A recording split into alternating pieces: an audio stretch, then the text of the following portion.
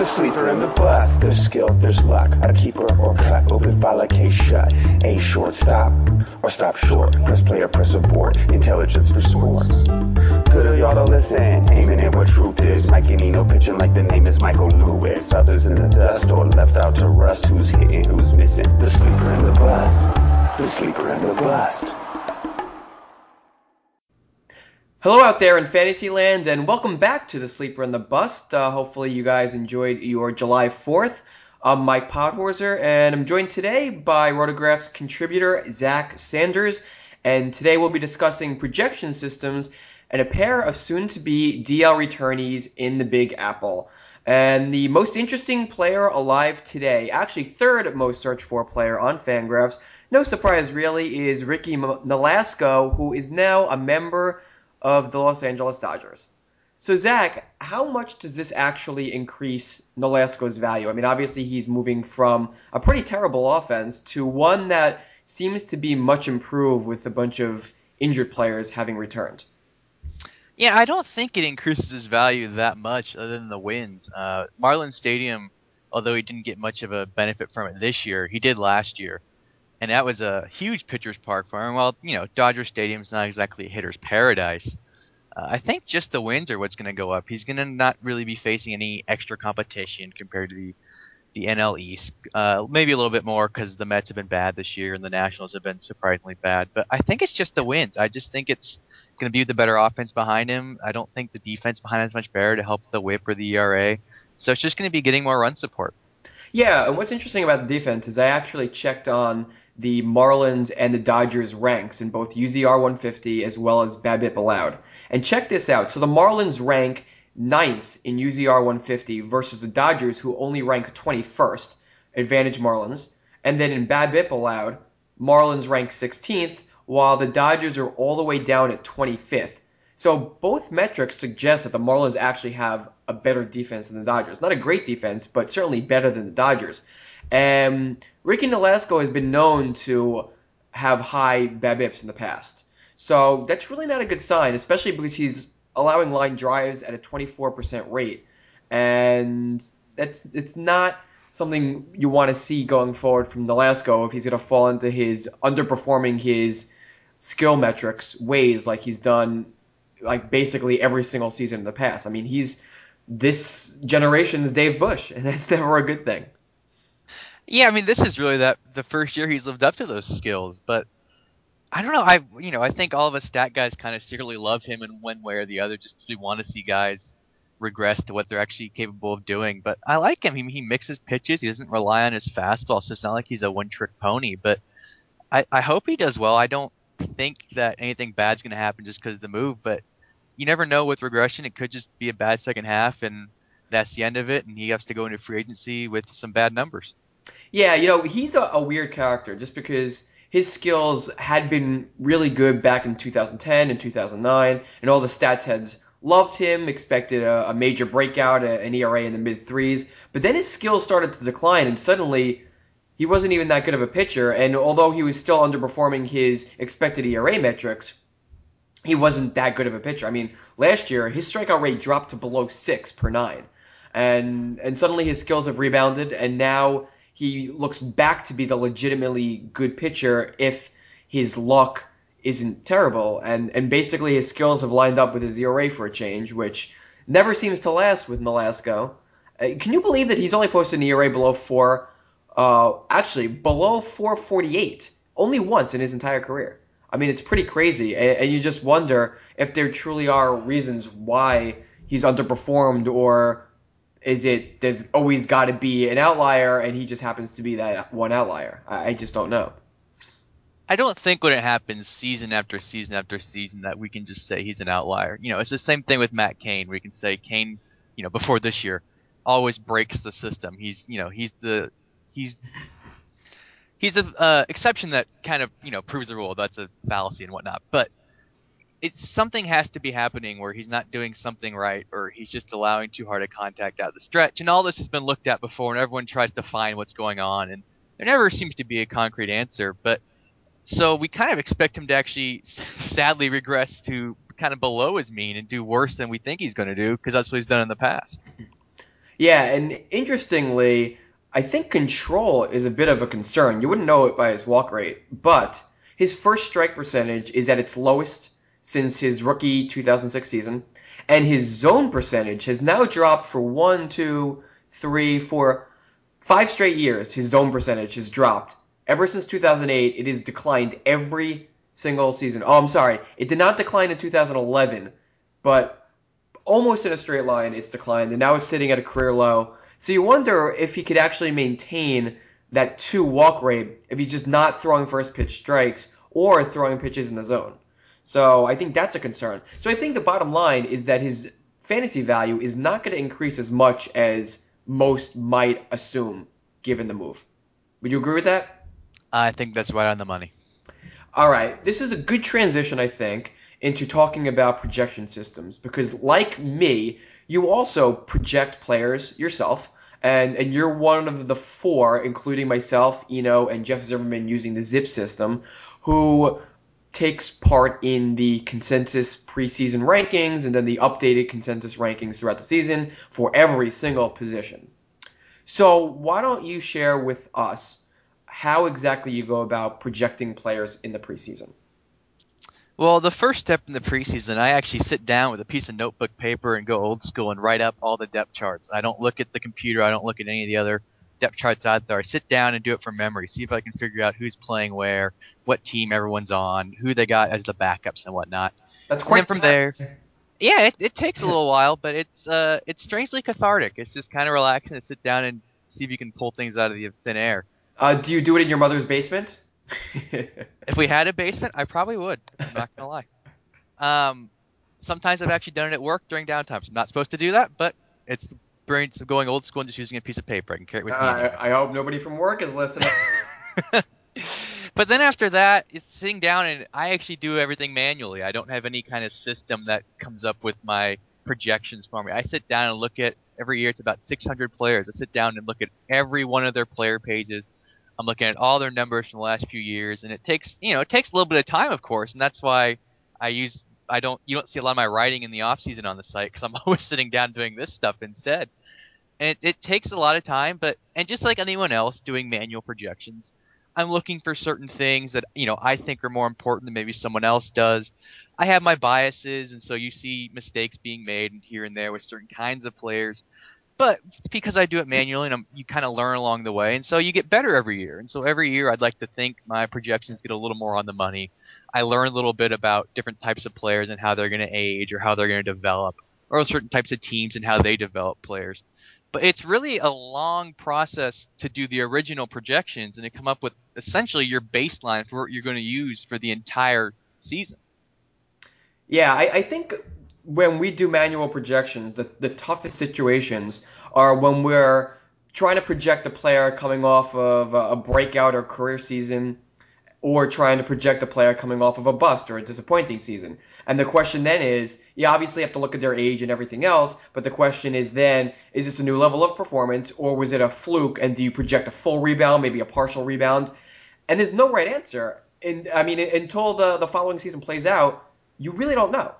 So, is there anything that you've learned that you basically have decided most of the time that you're going to project, or is it really a player by player basis?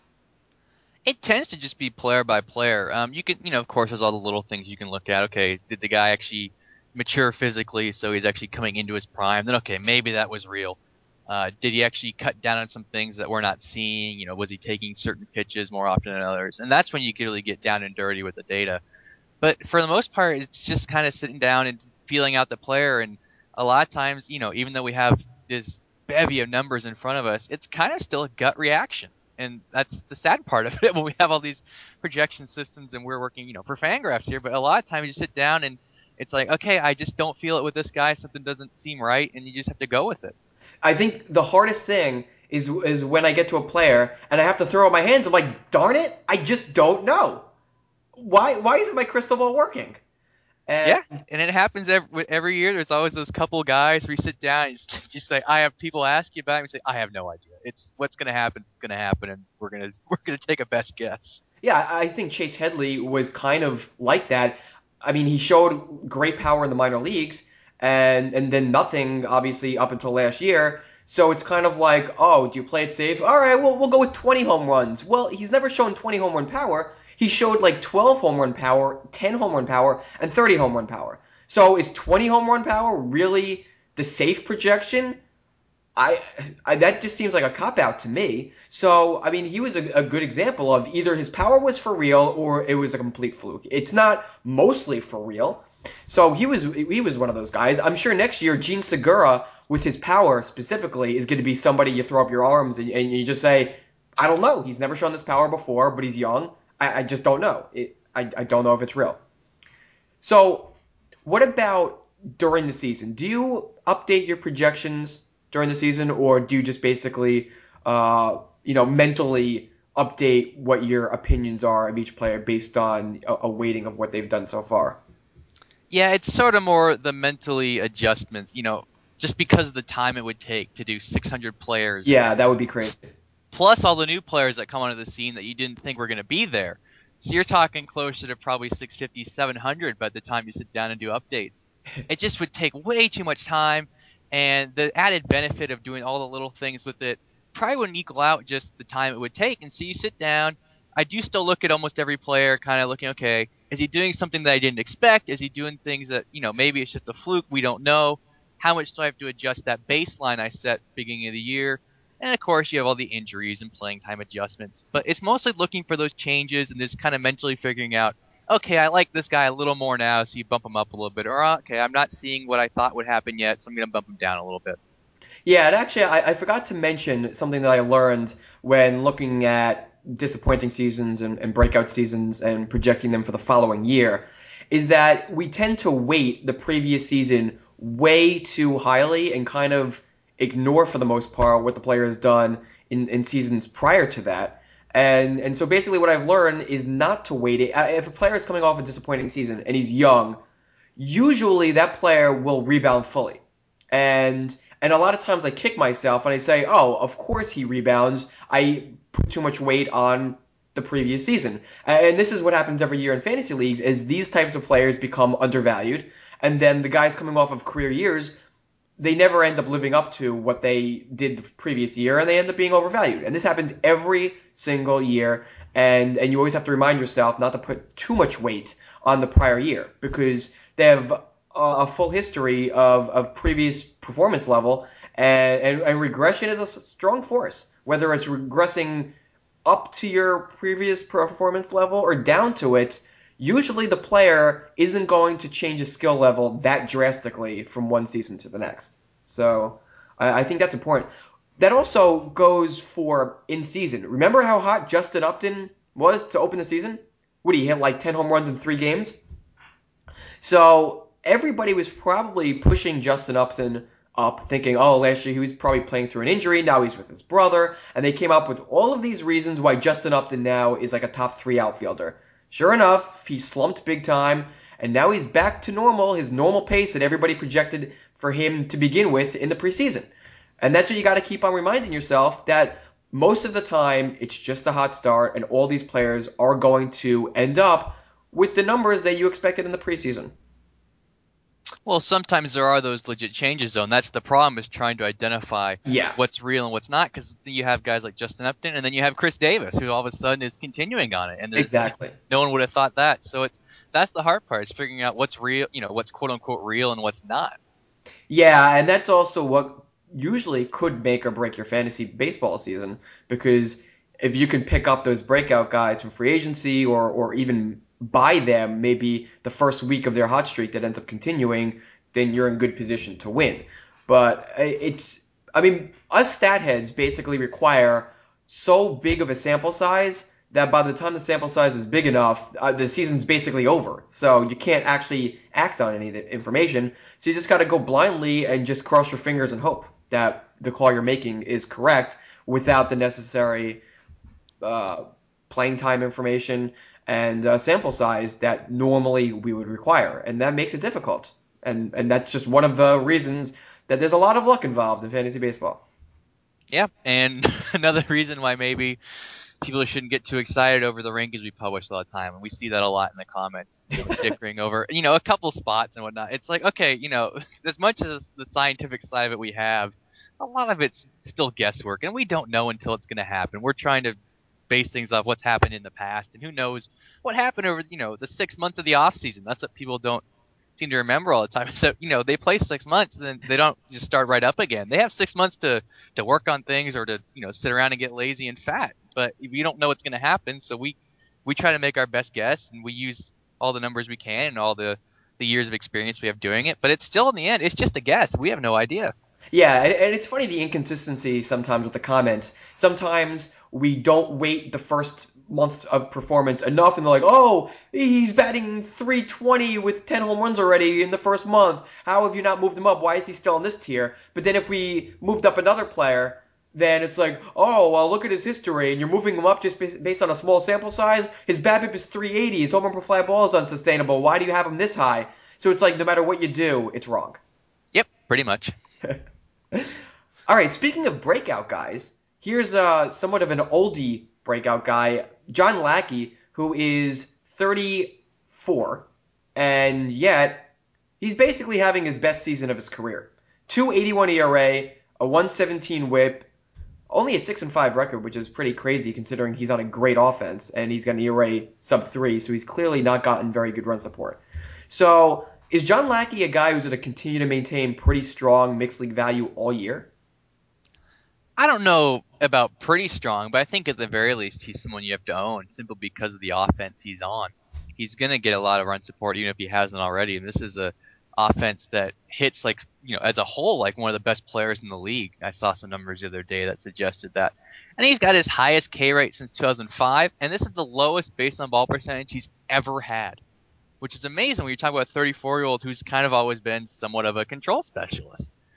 And so, the last couple years are certainly clouding our judgment because he was, quite frankly, just awful in a Red Sox uniform. But at least I'm thinking part of it's real, and of course part of it's just based on maybe the hitters aren't picking the ball up as well. Maybe he made small adjustments, and they're going to come back to haunt him a little bit.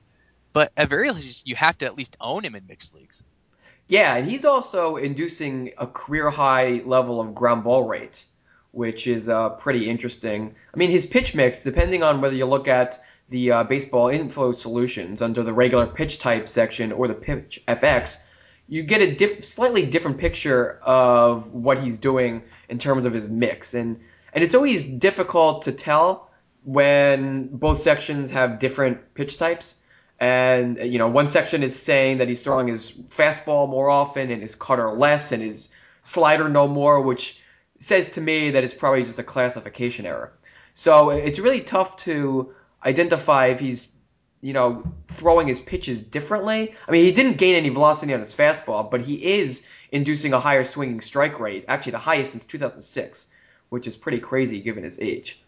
So I don't think he's going to maintain a sub 3 ERA, of course, but a mid 3 ERA, maybe a 3.60 ERA, I think is perfectly reasonable. And the wins should start coming more often just given their offense. So yeah, I think he should continue to maintain decent mixed league value as well. But of course, there's no way he's going to maintain a sub 3 ERA. That 80% strand rate or left on base percentage is not going to stay that high.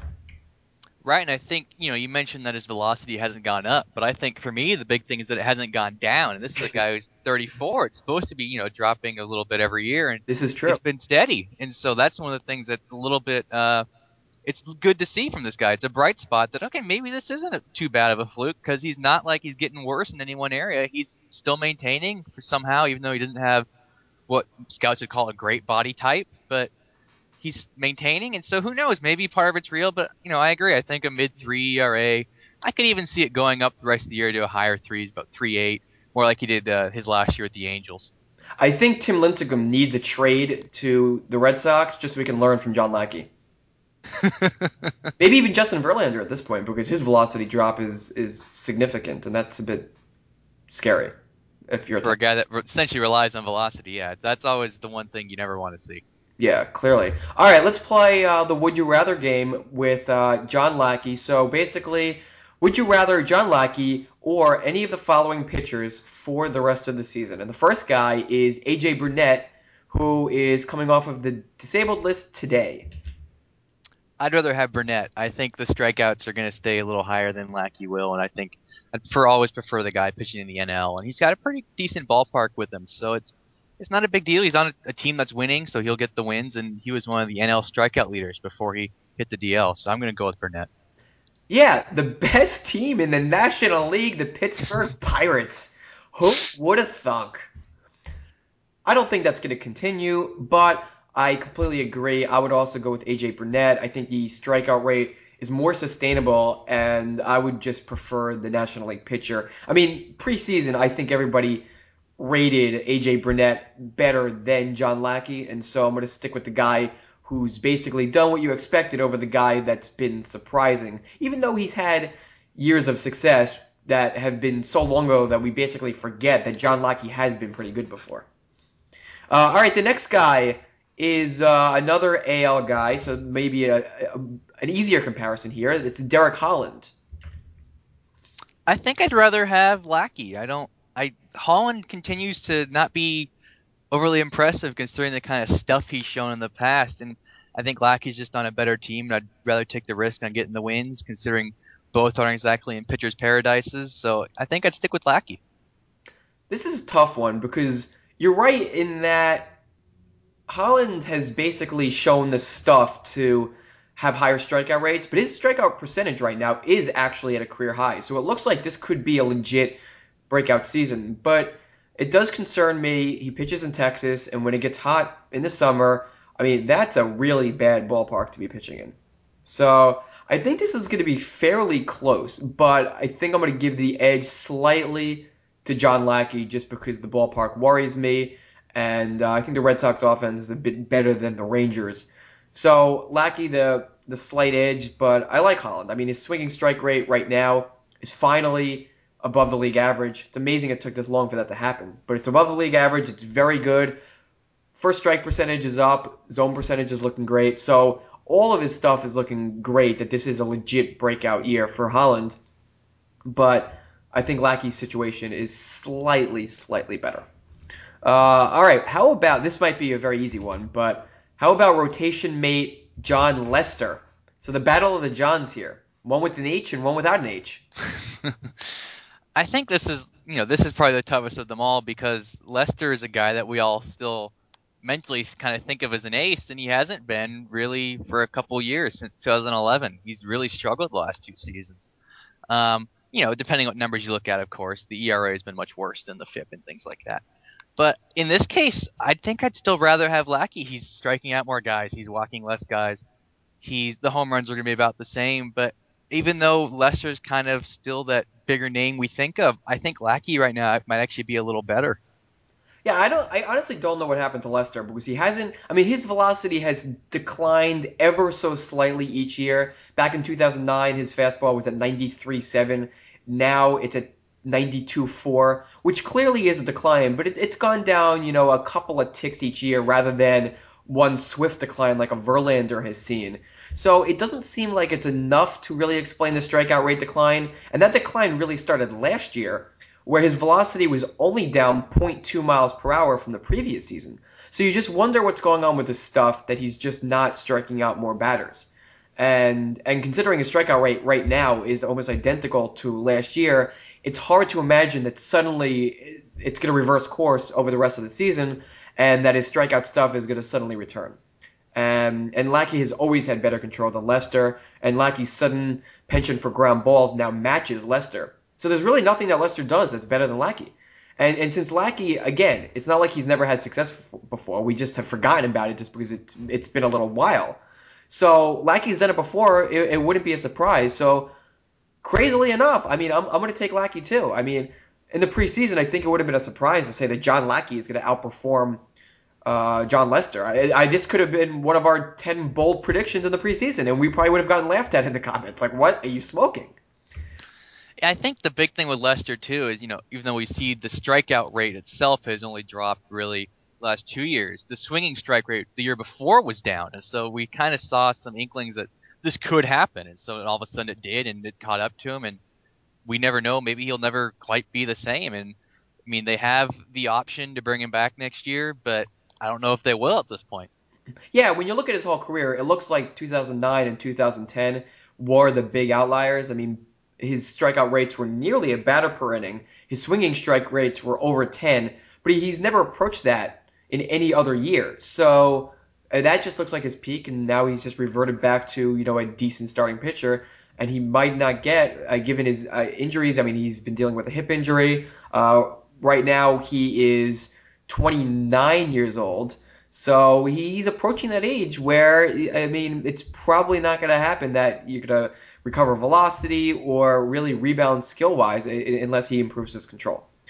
So that's unfortunate because, I mean, Lester was a guy who I really liked for a rebound this year, and it doesn't seem like that's necessarily going to happen. All right, let's move along to the Big Apple in New York, where there are two big name, soon to be DL returnees, Alex Rodriguez and Derek Jeter, likely to come back around the All-Star break. Are either of these two guys going to have 12-team mixed league value for the rest of the season when they come back? I think Jeter will if either of them do. I mean, with Jeter, it's all going to come down to his BABIP because I don't think the power is necessarily going to be there. We're talking about a guy who's almost 40 years old, and with a bum ankle. He may be able to still hit even with the lower BABIP 280 and score some runs. That's it's going to be probably an empty 280. But in fantasy, a 280 with runs, it's nothing to scoff at from a shortstop. I mean, it's not going to be great. He's not going to give you the win for the rest of the year, but he's going to be a productive player. And A-Rod, I worry about the batting average and the power with the hip continuing to bother me. He's not going to be able to turn on the ball as well. And I see A-Rod more as a 260, 270 guy the rest of the way with maybe 8 home runs. And that's fine, but it's not really something you're looking for from your third baseman. And he's probably not going to steal any bases given his age. I mean, what is he, like 38? And with that hip condition, he's probably not going to steal bases, which used to be a category that really boosted his fantasy value because he contributed in all 5 categories. And Jeter coming off that ankle, do you think he's going to steal bases either? No, I really doubt he does, and that's why it's just going to be 280. He's going to score a bunch of runs if they let him hit the top of the lineup.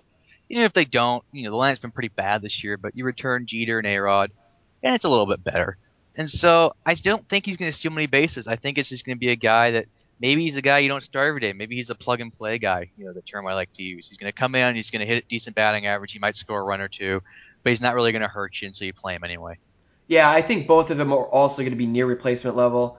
A guy that maybe if you have an injury, you plug these guys in, but I don't think they're going to do a whole lot just because their injuries are going to, I would think, affect their performance in the fantasy categories. And given their ages, who knows if they're going to remain healthy all season to begin with? I mean, it's possible as they're playing, they come up with another malady that lands them on the DL that's unrelated to this surgery and the injuries that they had that they're recovering from. So they're risky propositions. Of course, I own Jeter in 15-team Tout Wars league, and I've been scrambling for a shortstop all season long. It's really pathetic, the shortstops I've had on my team, the carousel. And now I'm kind of excited for Jeter returning. In a 15-team league that counts on base percentage, he definitely has value, but clearly not the value that I expected when I drafted him in March. And he might only be really a 2 category guy: runs scored and batting average or on base percentage in Jeter. A-Rod also should be a decent on base percentage guy, but who knows how his power is going to be affected. He's not going to steal bases. So yeah, I wouldn't be too excited about these guys, especially if you're in a shallower league. So deep leaguers, yeah, might as well take a chance, but shallower, you could probably do better. All right. Ike Davis finally called up after weeks of rumors when he was going to be back with the Mets. He's already been reinstalled into the cleanup spot, and he's already gotten a couple of hits, which is like more than he's had all season long. So, and he performed as you would expect quite well at AAA. He walked almost as many times as he struck out. Strikeout rate was much improved. So now it's a matter of, is this improvement going to translate to the big leagues? Zach, do you think it will?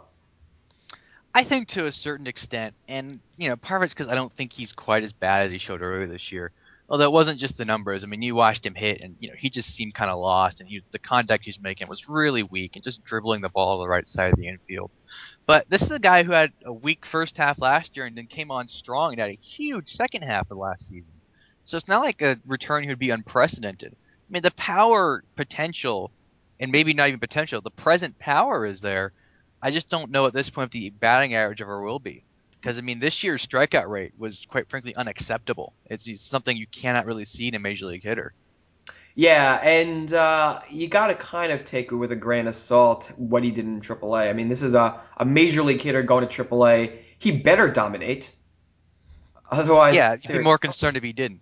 Yeah, of course. So I don't think you can take that lower strikeout rate as a sign that he's going to make better contact in the majors. But, if I actually needed a first baseman or a corner guy in my leagues, I wouldn't hesitate to try to buy him low if there were owners saying, "Oh, he's finally back. Now I can actually trade him now that he has trade value." And I don't know. I wonder how fantasy owners feel if they're rejuvenated, if they think that given the good minor league performance, if they think he's going to rebound, or if they think, "Oh, now that he's back, I can finally sell him because I don't like him anymore." I don't know. It probably depends on the fantasy owner, but as you said, last year he had an equally bad first half, and then he hit like 28 home runs or something crazy. Maybe not that good, but something. He was really good in the second half last year. So he's done this before, and obviously he has a ton of power, so he's capable of going on an extended run. So the fact that he's hitting cleanup already, I think he should be good, and I would buy him low if the opportunity presented itself. So I'm not really worried about continued bad performance. He still walks a good amount. It's just the strikeouts, and he's never struck out this much in the past. So as we were talking about with projections, you got to take the bigger body of work in the history rather than waiting such a small sample. I mean, he didn't even get 200 at bats that were already downgrading him on. I think that's slightly too small of a sample to really be seriously worried about him. Yeah, it was a little small sample, but the only problem I see here is with the Mets, what they're going to do with, when Duda comes back, they put him back in the outfield. Josh Satin was really good in his brief stint here. I'd like to see a little more of him, and at least they're going to platoon Davis and let Satin play against lefties. But I'd like to see what they do with their situation, not only the rest of this year, but going forward. If Davis doesn't really respond in the second half, are they going to give up on him in the offseason? Is he going to be a guy that other teams in real life try to buy low on? This is something that's going to be worth keeping an eye on. Yeah, that is true. Obviously, I think his destiny is in his hands. It'll depend on how he hits. But I mean, this is a guy who has good plate discipline and great power. I mean, and that's exactly what you want to see from your first baseman. So, I, I mean, it would be typical of the Mets to give up on a player and then see him thrive somewhere else. I mean, they're known to do things like that, and so I wouldn't be surprised if that's what they did. But obviously, this is different management in the organization in prior years that let players go that became stars elsewhere, like Jeff Kent. But I think it would be a mistake to give up on Ike Davis, in my opinion. I agree. All right, let's move along to Kansas City, where suddenly there is an outfield rotation in center field and right field after they got rid of Jeff Francoeur, which was an overdue move. And now it's Lorenzo Cain, Gerard Dyson, and David Lowe patrolling those two positions. So 3 players in 2 positions. I hate this. I own Lorenzo Cain in my Tout Wars League, and now I can't really start him because if I don't know he's going to play every day, it's very hard to start in a weekly transaction league. So what do fantasy owners do? Are any of these guys going to have fantasy value? I think the best chance to have value is probably Dyson, just because he has the skill set of having huge speed. This is a guy who stole 30 bases last year and barely over 300 plate appearances. He doesn't strike out as much as Kane. He doesn't have the same sort of power that Kane has, but he's actually flashing a little bit of gap power, doubles power this year. And I think if anyone's likely to land sort of a full-time role, it'll be him in center field just because of the speed he has. But I like Kane's skill set. He had a chance to be sort of a little bit of a version of a right-handed Michael Bourne with too many strikeouts, but he's still going to steal a bunch of bases. But he hasn't really stolen the bases, and that's been his big issue. And David Lowe, he's kind of the poor man's version of both. But I mean, he's more of a poor man's version of Dyson, where he's not going to strike out a whole lot, but he's not going to have any kind of power. He's not really going to walk, and he's just sort of going to steal some bases. But his stolen base profile, even in the minors, is quite different than Dyson's. He's sort of just going to be an average hitter, and by that I don't mean major league average, I mean batting average, where he's not going to do anything. He's just going to sit out there and make contact and try to poke the ball through the infield. And who knows with the Royals, 'cause it might be something they enjoy. But I think for fantasy owners, Dyson's your best bet.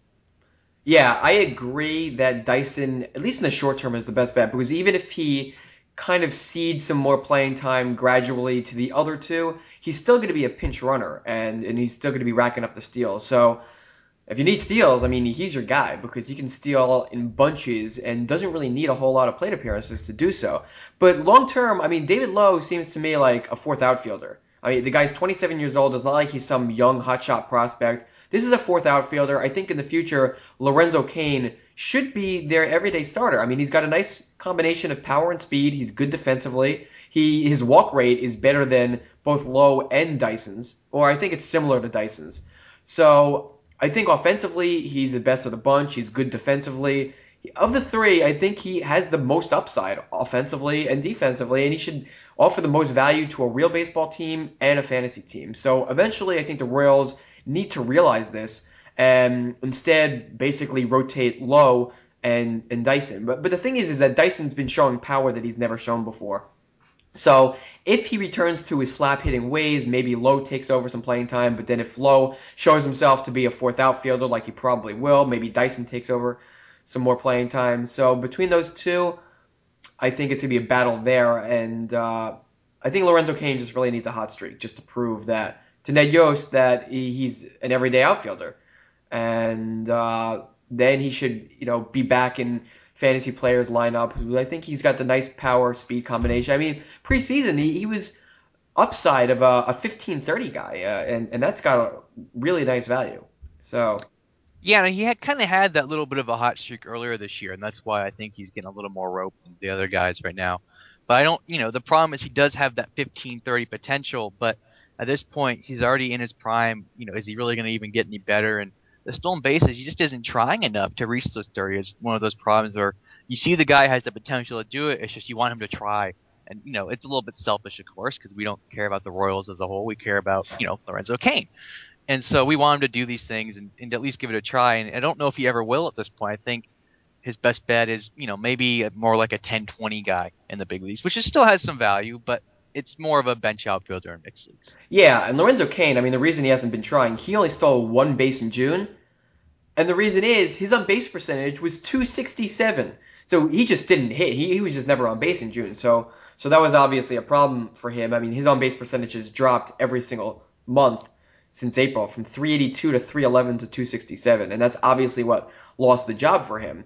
And as usual, the Royals are going with the what have you done for me lately mentality, which I just don't understand how major league managers do that. I mean, I make fun of fantasy managers who are always dropping the cold player and picking up the hot hand. And I mean, they're fantasy players, so you can forgive them. They're not major league managers. But the fact that major league managers still do this just boggles my mind. Yeah, I think it comes down to they sort of believe that the best way to get a guy out of the streak is to maybe sit him for a couple of days, let him get his head right. But Yeah, I mean, there's makes been sense. no real proof that that's a good thing to do, and they continue to do it anyway. And so it's something we're gonna have to deal with probably for years with guys, like who knows, this could be Yost's last stop, guys like Eric Wedge, those guys that are kind of more of the, for lack of a better term, Neanderthal managers. I think we might be seeing the end of them and see more. We might see a little more influence from the GMs, the more saber-friendly GMs coming in and kind of prying their managers, kind of like Billy Beane has in the past. It's like, no, you need to do this. This is the team I put together. You need to follow the plan. Yeah, I wonder why GMs don't actually do that more often because they put the team together with a plan in mind and a lineup in mind, and if they see their managers not following through, it's like it's kind of like a restaurant putting together a dish and then the patron kind of ordering it without half the ingredients and the chef is like, but I made it this way because it's the best eaten this way. Now you're ruining my dish and it's not going to be as good. Yeah, I think that's the perfect analogy. The managers always want more personnel say, and that's so they can do these things and they can have their own thing. And you see that leads to problems. Right now in Seattle, Wedge has a bunch of personnel input, and it's leading to a poor lineup. They went to more power, and six most home runs in baseball at a certain point, and still one of the worst offenses, the worst teams in the league. And so I think we may be seeing sort of the end of that. The managers kind of putting their own input in. With you may see it with the big name guys, like maybe Francona can do that, guys like that. But that might be it. It might be the end of the Neanderthal managers. This is true, and we can only cross our fingers and hope. Anyway, that is a wrap, folks. So join us again on Tuesday for more fantasy fun on the Sleeper and the Bust. For Zach Sanders, I'm Mike Podhorzer. Thanks for tuning in.